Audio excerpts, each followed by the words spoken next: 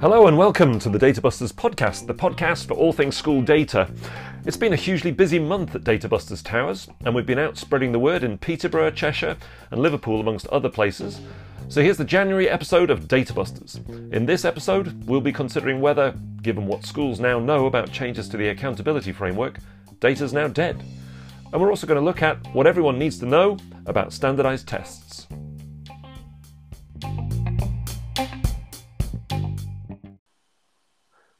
I'm Richard Selfridge, author of Data Busting for Schools, and joining me, as always, is Jamie Pembroke, Data Buster extraordinaire, insight facilitator, and all-round data guru. Hello, Jamie.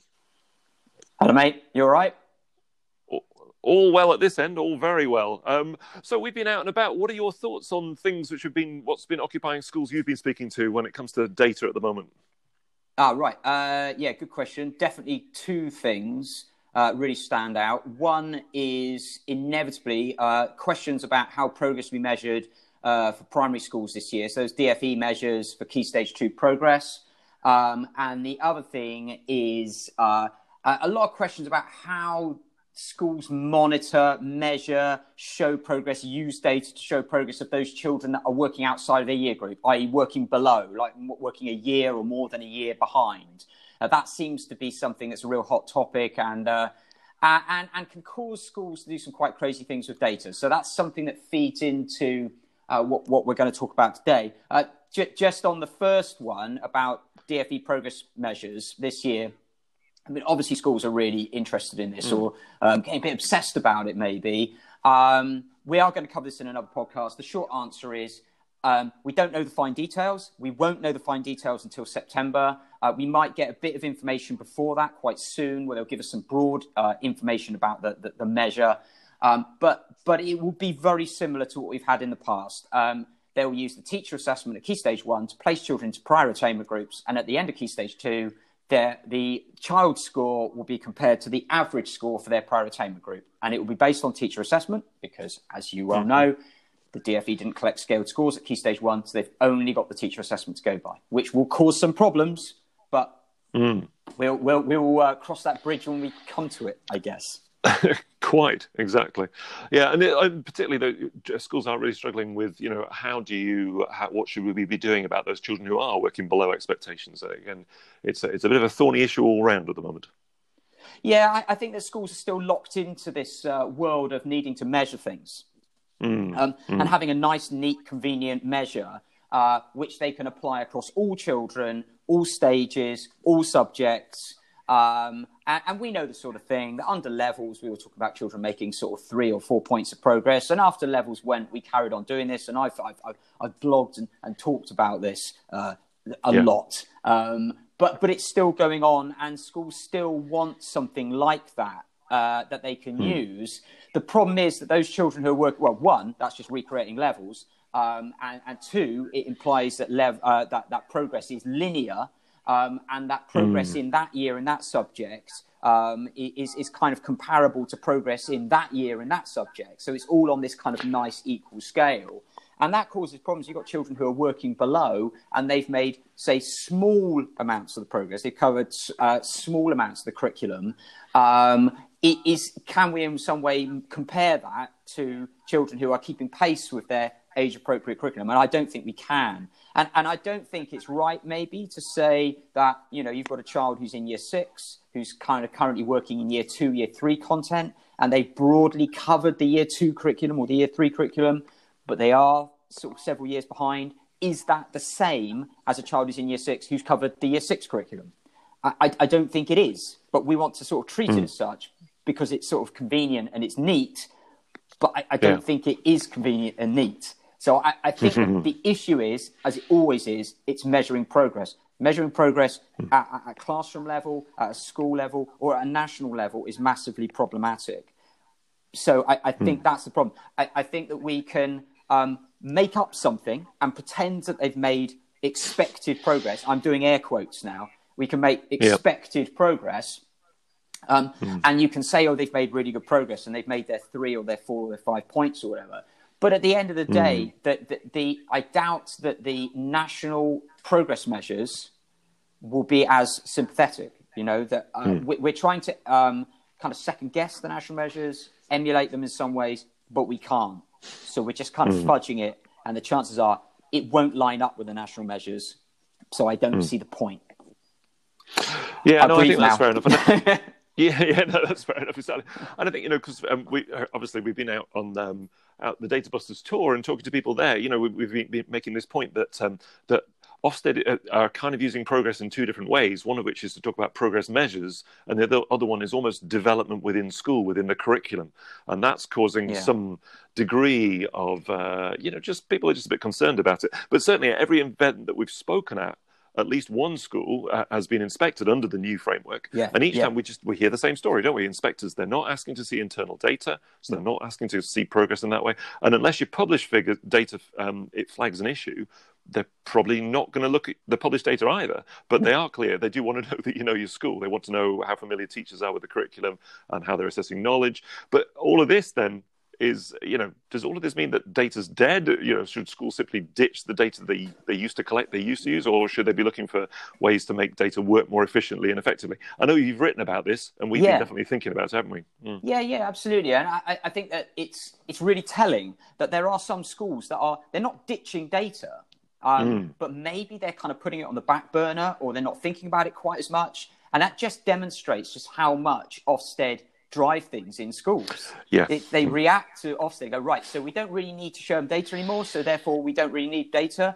And I think that speaks volumes about the way that data is treated, in schools, that it is predominantly, or has been predominantly, a tool for accountability to keep the wolf from the door, rather than as a useful tool. If you get it right, then it doesn't matter what Ofsted do, because you think, well, this is useful information. This is something that feeds into what we do, that gives us useful information about children's learning, that tells us lots of useful stuff. And therefore, of course, we're going to keep on doing it. I mean, you talk about this, about all that contextual information, all that really useful stuff about and knowledge, the things you need to know about children. I can hear your clock going off there. I know, exactly. Don't you love it? It's data busting time. Proper data busting time when there's something going on in the background. Any minute now I'm going to have traffic noises in the background like they do on Radio 5 news reports. They always like to have them standing by the side of a road so you get a bit of background. That's right. That's fine. So, so you like to know all sorts of useful information when you're in the classroom, don't you? Absolutely, exactly. And we talk about this, at our data busting session, actually thinking about data strategically and thinking about it as a useful thing which informs what happens within your school. Because as you say, if you suddenly hear, Ofsted aren't interested in data, therefore we won't do it anymore, well, that, as you say, it raises that question. But I think thinking strategically, saying, well, what do we actually need to know within our school, within our context, about these children, these classes, and how to actually use that properly. And I think it is a key thing, isn't it, to say to people, you've got a big opportunity now, so grasp it. To get it right. So one of the things is, number one, you should know there's a lot of contextual information that is clearly very useful.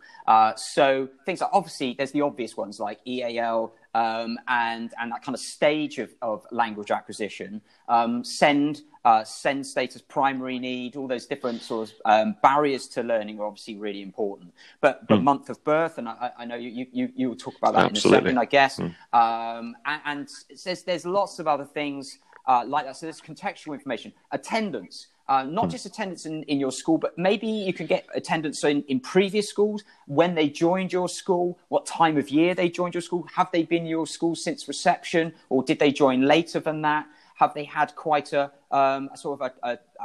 they had quite a mobile school history? So they've been to lots of different schools. Sure. That's another thing that we know has impact on their learning. And prior attainment, it shocks me just how often, how many teachers aren't aware of things like, did they achieve a good level of development to foundation stage? If they didn't, which early learning goals were they weaker in? Were they emerging in? And which ones maybe did they exceed in? And phonics, did they pass the phonics test? What was their score? Which words did they struggle with? Did they pass it in year 2 rather than year 1? Or did they never pass it at all? What were their key stage 1 results? Loads of year 3, 4, well, probably year 4, 5 teachers don't know what children got in key stage 1, which is, what was there a difference in the score that they got in the key stage 1 test and their teacher assessment. Maybe they got a score above 100, but they were working towards in terms of the teacher assessment, or the other way around. You know, that they were expected, but in terms of their teacher assessment, but they got a below 100 score. So there's lots of useful information there. Exactly. And one of the key points that we keep making in data busting is that you need this information for certain children and possibly for certain groups of children. You don't need it for everybody, because a whole bunch of children, they're just fine. They're getting on with things. Access to it is important, though, because you might not need to drill down and find all this. You don't need to have this in your head. So access to this information is really important. All teachers should have access to all of this information if they need it. Go, there's something not quite right here, or this child is struggling, or this group. I'm going to go away and have a look at this. And so access to that information is really important. And obviously ongoing teacher assessments, standardized test scores, you know, so being able to go back and look at their previous reading tests, and if they're doing NFER or Rising Stars tests, going back and looking at that information, it's important. It's really useful. Exactly. And there's all this information in schools, you know, so we've talked about age information, which I always make a big thing about. When I teach, I now have seating plans which have the child's rank, age rank in the class. That's what I use, because it really helps me to see the children who are younger and older and the difference. Another thing which we've talked about at Data Busters quite a bit is just, you know, things happen in school, particularly in primary schools. You've got children who are in school for 6-7 years. And I often use, as you know, one of my children in primary school, by the end of year 6, had 15 different teachers. That's just what happened. Her class was just it. Their children are dropping in and out. And again, if you're teaching that class in year 5, year 6, you need to know that, okay, so these children, you know, through no fault of the schools, it's just the way it is, that maybe they've got gaps, and therefore you do just need to keep going back and checking things. Whereas another class, you've had, you know, I was talking to somebody the other day saying, well, actually, my child only had, I think it was like 4 teachers in the whole of primary, because the same teachers had taught them twice. Right, yeah. And you think, and actually in a village primary school, small village primary schools, that could be quite common. And therefore you'd expect there that the teachers really know the children, and they've probably, you know, they've seen any gaps. It's a slightly different issue to a child who's had 15 teachers by the time they get to year 6. So there's qualitative data, isn't there? So that being able to make notes about children and about groups of children that then other teachers can access. And you think, well, that sounds obvious, but I think that having one system, and I know obviously I represent one particular system, but it's useful to have a system which you can get all this information into, so that teachers can find out lots of useful stuff and add to it. You know, you can put, that sort of soft data, that qualitative data is really, you can make notes. You can add little flags to children to say that there are sort of, you talk about sort of SWOT analysis, you know, there's risks and opportunities there. So one of the things I've been looking at recently, sort of try and get away from the progress thing, is those children that are working below. So if you want to present data to governors or a map board or something like that, for example, you will have you will probably be showing them the percentage of children in each year group, in each subject, that are, we like the word fine, don't we? We do, yeah. Right? So they're fine. They're absolutely fine. Right. They're fine. They are probably going to go on to achieve expected standards, right? So they are working at or above expectations at this point in time. So they're fine, right? So you've got like 75, 80% or whatever are fine, okay? What we're more interested in, I suppose, are that group that aren't. And this is where it really, rather than treating them as some group and saying this group have made 4.5 points of progress, which is of no use to anybody, how about we break that down into the individual parts, i.e. pupil by pupil. Now, for governors, you wouldn't be having names on this, but you'll be able to say, right, we've got these children who are in this year group, in this subject, are really struggling. Now, you can have some contextual information. They're boys, they were summer born, or this child has only just joined the school. This child has been here since reception. This child has got this attendance. They all got low attendance. Stuff like that. So contextual information. Prior attainment, statutory prior attainment, didn't achieve GLD, didn't achieve phonics, were working towards a key stage 1 or pre-key stage. And here's some ongoing assessment data, including things like reading ages. So it's not neat. It's quite messy in that it's nitty-gritty detail, but that's, for me, much more useful. And one of the things I have been looking at is breaking it down into sort of groups where you say, well, of these children, who are the ones who are probably not going to be sitting tests at Key Stage 2? They're pre-Key stage. They're not going to be sitting tests at Key Stage 2, right? So that's one group. And those who probably will sit the test, which ones have a chance of achieving expected standards and which ones will really struggle to do so? So we've got like 3 groups there that we can flag them up like that. And I think that prevents that pupil by pupil detail is a much more useful, rich source of information. Yeah, exactly. And it's that whole thing of looking at information about the pupils, about the classes, about the cohorts, and using that. And rather than looking at this, slightly nebulous, possibly made up data that people were saying, oh, this child is, effectively a level of some kind, that really you're just, a lot of the time you're making a guess, taking an assumption. That wasn't terribly useful, didn't really help you in the classroom, was just something people were doing for outside reasons rather than for reasons in the school. And I think the summary for your the piece which you wrote, the blog which you wrote recently, which we'll put in the show notes, that kind of says it all. I know we talked about this, bad data's dead, but let's long live good data. Yeah, absolutely, yeah. I think that we for that particular group, well, for all children, all schools need to do is sit down and think about what actually is useful. And let's evaluate what we currently do. And in the light of Ofsted giving us license to do so, essentially, although it's never really been that case, we've always had license to do this. What is useful? Stop doing it. Be really, really honest. If this is just a total time burden that gives us nothing in return, other than some nice, neat, fancy number, then stop doing it. And as for this group of children that are working below, I think we've got to stop treating them as some kind of group and say, right, what proportion of this group have made expected progress, or how many points of progress did the group make? Because it is, well, the expected progress thing, I've written about this. Ofsted are banned from using the phrase expected progress. There is no such thing as expected progress. You can have as many different rates of expected progress as you have children in a classroom, I guess. They've all got different needs and what have you. So we've got to stop thinking about it in those terms. When we're reporting to governors and those sorts of groups, say, right, these children are fine. Here are the children that aren't. And let's have a look at this on a case-by-case basis. And I'm going to give you lots of nitty-gritty detail about those children so you can see the sort of individual progress that they're making. But we've got to stop treating them as like one sort of group and trying to have some kind of made-up metric that apparently shows how much progress they've made on average. Yep. Excellent. Yeah, no, and I'm really looking forward to it. Again, if you're a school and you're grappling with all of this stuff, then, get in touch with us. You can get in touch with us via Twitter or directly. We'll let you know some contacts a bit later. But yeah, let us know what you're doing, because everybody's thinking about this. So we've got suggestions, but it's also, it'll be very interesting to hear what people are doing to respond to the current very interesting situation we find ourselves, where people are beginning to take a bit more control of their data. Indeed. Time for our regular What Everyone Needs to Know About slot. So this month we're looking at what everyone needs to know about standardized testing. Now, we've talked about standardized scores, and we've talked about the data arises from quite a bit, but thinking about tests themselves and why are they standardized, I think it's always quite interesting to talk about this, because standardizing a test basically means trying to make things as the same for all those people who've taken the test, so that the conditions are the same, because that isn't always the case. You talk to different people's different schools, and you find that some schools do tests at different times and just under different conditions. You've had experience of this, haven't you? Well, yeah, I think that this is a missed point, because there's sort of two aspects here. There's the standardization process, which the scores are derived from.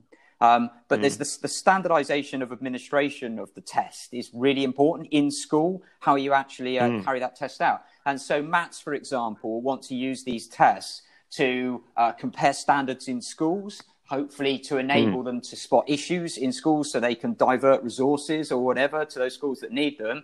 But if you're not doing the tests under the same conditions on the same day at the same point, then I can't see how it's going to work. And I think that's an issue where, like, one school has done it earlier in the term on a Tuesday, and another school has done it on the very last day of term. And actually doing it in the very last day of term is probably not a good idea either, is it? So no, exactly. And Mum did it when it was really sunny, and another did it when it was raining, or there were leaves blowing around outside. That is not standardizing.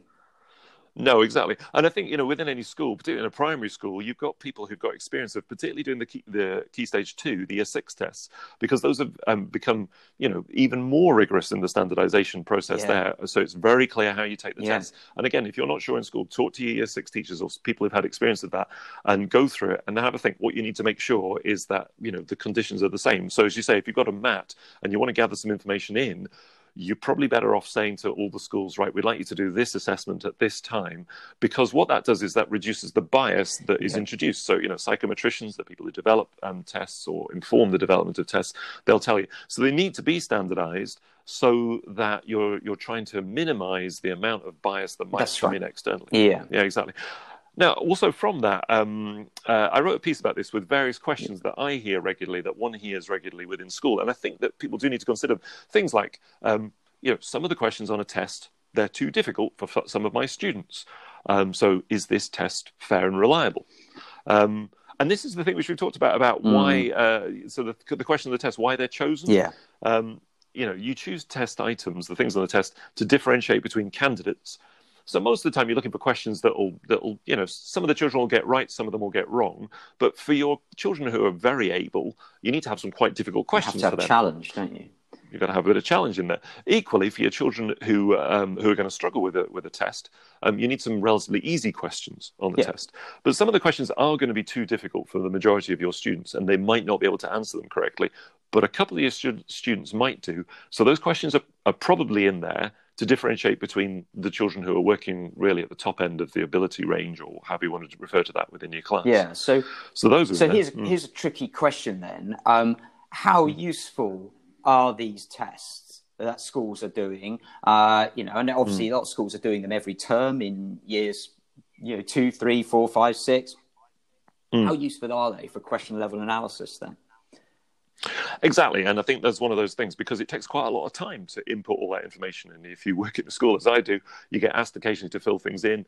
It takes a lot of time. And if you understand that the test items are chosen to differentiate between candidates and so on, you understand that actually doing a lot of analysis of what have they actually been asked isn't hugely beneficial, because the question is trying to test the domain rather than the specific piece of information. So that's the first thing. Don't teach to the test. Don't look at the test from last year and think, I need to teach them this, because it's not going to tell you something useful, and it might distort your answers. And the second thing is, if it takes a lot of time and effort, so if it's a paper-based test, I would really question whether that analysis is going to be useful. The Key Stage 2 information, which you get for free, which they've done, that might tell you broadly if there's anything which maybe the children in your school might be missing. But even then, I'd treat that with a pinch of salt. Unless you think it's valuable for you, I wouldn't be spending a lot of time on it. Yeah, I've spoken to people about this, and they've said that that some use the question level analysis tools that the test providers provide schools with. It could be a spreadsheet or an online tool, and they value that. But it does require teachers to enter a lot of ones and zeros into a system. And then others will say, well, actually, I find out enough from just marking the test myself. That tells me quite a lot. I can see their workings out, and I can see their scratchings out, and where they've gone wrong and where they've gone right, and how long it's taken them to arrive at that answer, the mistakes they've made. And that is far more informative than entering a load of ones and zeros, which then just boils it down to like a binary thing. Exactly. And again, within our Data Busters sessions, I almost want schools to get to the point, where they're using standardized tests as a checking exercise to check against any possible biases which might have arisen in the classroom. And what I mean by that is, if you give children a standardized test, and if you standardize the administration and you haven't taught them to the test, then you'll get some results which probably should confirm what you thought, that these children are working in the middle, these children are struggling a little bit, these children are making good progress. But the thing which you're looking for is any children who don't appear where you thought they were going to be. Yeah. So if you've done anything to bias the answers of the test, like teach to the test, prep them overly much for the test, it's just going to distort stuff, and then it's not going to have told you stuff. Now, you might have done that under a previous system where the results of the standardized tests were being used for performance management or whatever. But if you're genuinely using them as a checking exercise to see whether your teaching is working, whether your assessments are, your teacher assessments are working, then they're really useful. Yeah, and you can use them now. Obviously, we've got to remember, as we talked about before, that standardized scores from your NFER test, for example, are not the same as scaled scores at the end of Key Stage 2. But they can provide you with a good idea. If you think about it in terms of percentiles, it gives where children are, broadly speaking, nationally on the basis of their standardized score. It can give you some idea of where they may end up being at the end of Key Stage 2. So one of the key things about knowing about standardized testing is you're using it just to make sure you haven't missed anything. that the child who's quiet and diligent isn't actually struggling, but just looks like they're getting on okay, and the child who's noisy and irritating isn't not getting it, that they are getting it, they just need a bit of management in the class. Now, one of the biggest things that comes up whenever I talk to anybody about this is the whole, but my children haven't learned this. They haven't covered this aspect of the curriculum, so this test is incorrect because of that. Which, again, I know that, you've come across that as well. It's one of those things that people often say, doesn't it? That's true. And I suppose I sort of sit on the fence a bit on this. So I totally understand what you're saying, that is maybe a bit over-egged. And that, obviously tests are designed with really difficult questions that very few children will be able to answer. That's the nature of a standardized test, and I get that. It is interesting you go into some schools where you're presented with data from an autumn and a spring and a summer test. And this usually happens in maths, where children in the autumn test get these really low scores, or really low, but like say scores in the 90s, low 90s, and then they get sort of upper 90s or 100, and then they get sort of way above 100 in the final tests. And that looks really weird, because you really would expect children to sort of be there or thereabouts, sort of maintaining a sort of similar score. Now, they are fuzzy, so it will go up and down a bit. But I do remember going to a school where someone had calculated the difference between the summer and the autumn test, and there were children there. They're gone, like, this child's made 15 points of progress, this child's made 20 points of progress, and he was saying that's evidence of good progress, isn't it? And I'm saying I think possibly it's more evidence that you've got an invalid test. I don't know, but I don't think that's evidence. Yeah, exactly. Subtracting one from the other is not a progress measure. I think I would say that was an alert, and I want to go and look at the test. Yeah. But having said that, I think in the majority of cases, the tests are valid and they work. It's just sometimes you see some... Because ideally, a child would be scoring, whatever they score on the autumn test, they should be getting within 3 to 6 marks or points of that, standardized scores of that within any further tests. But I think that also goes to show how difficult it is to really assess children, because basically standardized tests are trying to rank children, put them into a standardized distribution. There's a whole bunch of things there where you need to be careful about it. And again, in terms of children's coverage of curriculum, yes, they've probably covered something slightly different, but the test hopefully will just give you something. And if you administer a test over a number of years, you'll build a picture for your school of this is what we usually see in the autumn, this is what we see. But all of that is to say it gives you some kind of check as a teacher. So you've got to do that. And then the standardized, if you see them as a tool to check against any possible bias, they're really useful. Yeah. So that's exactly it. It's your opportunity to get some external reference, some validation, useful information. What we should avoid, what we need to avoid is treating them as a progress measure, because that does tend to break things. There's this expectation the scores will go up, and that's not really a thing. It can tell you that they're making good progress, I guess, but what we need to try and do is not sort of quantify it as much. So yes, unbiased assessment, in between statutory assessments, an opportunity to get some unbiased assessment. Exactly, and not using them as a progress measure. Yeah.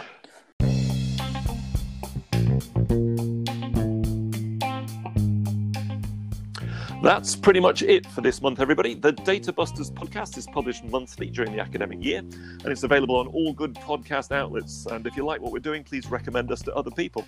Any questions, feel free to send in a voice recording, which you can do, or contact us on Twitter, either at Databusting, which is me, or at jpembroke, which is Jamie. And if you'd like to find out more about current data landscape and what you need to know about data, then the Data Busting Tour, we're rolling on through the country. We're in Birmingham on... So where are we going? Bolton? We're busy, aren't we? Bolton on the 12th of February. We've got Epsom, is that on the 25th? And Suffolk on the 27th of February. 7th of February, exactly. We've got some dates coming up. And it's been good. It's been really good. Been really enjoying it. Yeah, the response has been really good. Again, for those people who haven't, you won't have attended. If you have attended, hello, nice to have had you along. If you haven't, we basically, in the morning, we look at things you have to do. There's a lot of facts. In the afternoon, we look at things you should do. There's loads of opinion. But there's things about, and what we aim to do is leave you with a reasonable roadmap for yourself to think, okay, how are we actually going to move forward? It's been a really good response. Rationalise your data life. We need to get those T-shirts printed. We do need to know exactly. Next month on the podcast, we're going to look at the reception baseline assessment. Oh, yes. Where, hey, and the ongoing, because it's a controversial It thing. is, well, we can't avoid it. Progress. Yeah, exactly. If you've got any thoughts on that or anything else which we've raised in the podcast, then please get in touch. So everybody, that's us for this month. It's been very good to have you along. I say share the word. Thank you very much, Jamie. Cheers, mate. We'll speak soon, and everybody out there, keep data busting.